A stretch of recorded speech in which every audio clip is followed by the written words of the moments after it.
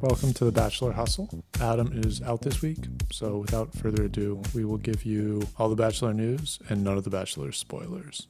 Matt James was announced as the first Black Bachelor. He was a high school football star, and then he was a college football star. He played at Wake Forest. He dabbled on the fringes of the NFL. He's also best friends with Tyler Cameron. He was cast already for next season as one of the members of Claire's cast. Then very recently, the producers decided to promote him, and they nominated him as The Bachelor. Some fun facts during the announcement: Matt James was wearing Tyler Cameron's salmon jacket and no pants. So we'll put a link to the Instagram for that. It's a pretty funny look.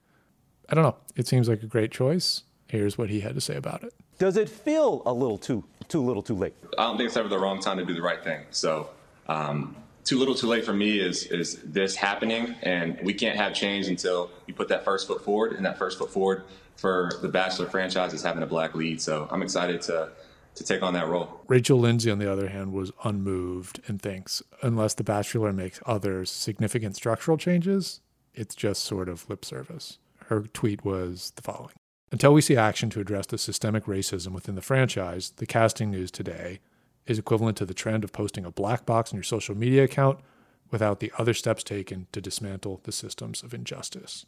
The producers released a statement which said, "We are taking positive steps to expand diversity in our cast, in our staff, and most importantly, in the relationships that we show on television." If you held a gun to my head, I'd probably side more with Rachel. I think it's a wonderful thing, but I don't know. I hope the show becomes more inclusive from top to bottom and more open-minded from top to bottom, but time will tell.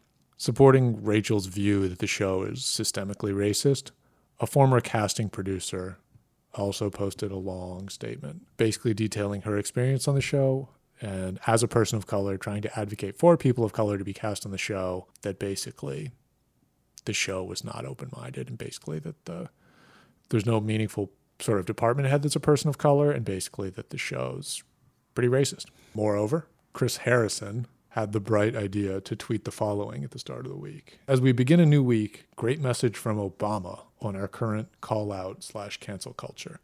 And then there's a still image of Obama, and then there's a subtitle as if Obama is saying the following: "The world is messy, there are ambiguities."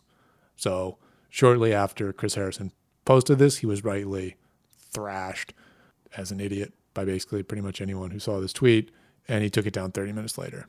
I think it gives a lot of credence to everything that Rachel and Nicole Collins, who was the former casting producer, said about how the show's racist. In other news, Mike, Alea, and Jasmine were all seen out celebrating Tammy's birthday. None of them were social distancing. None of them were wearing a mask. Don't be like them. Please wear a mask.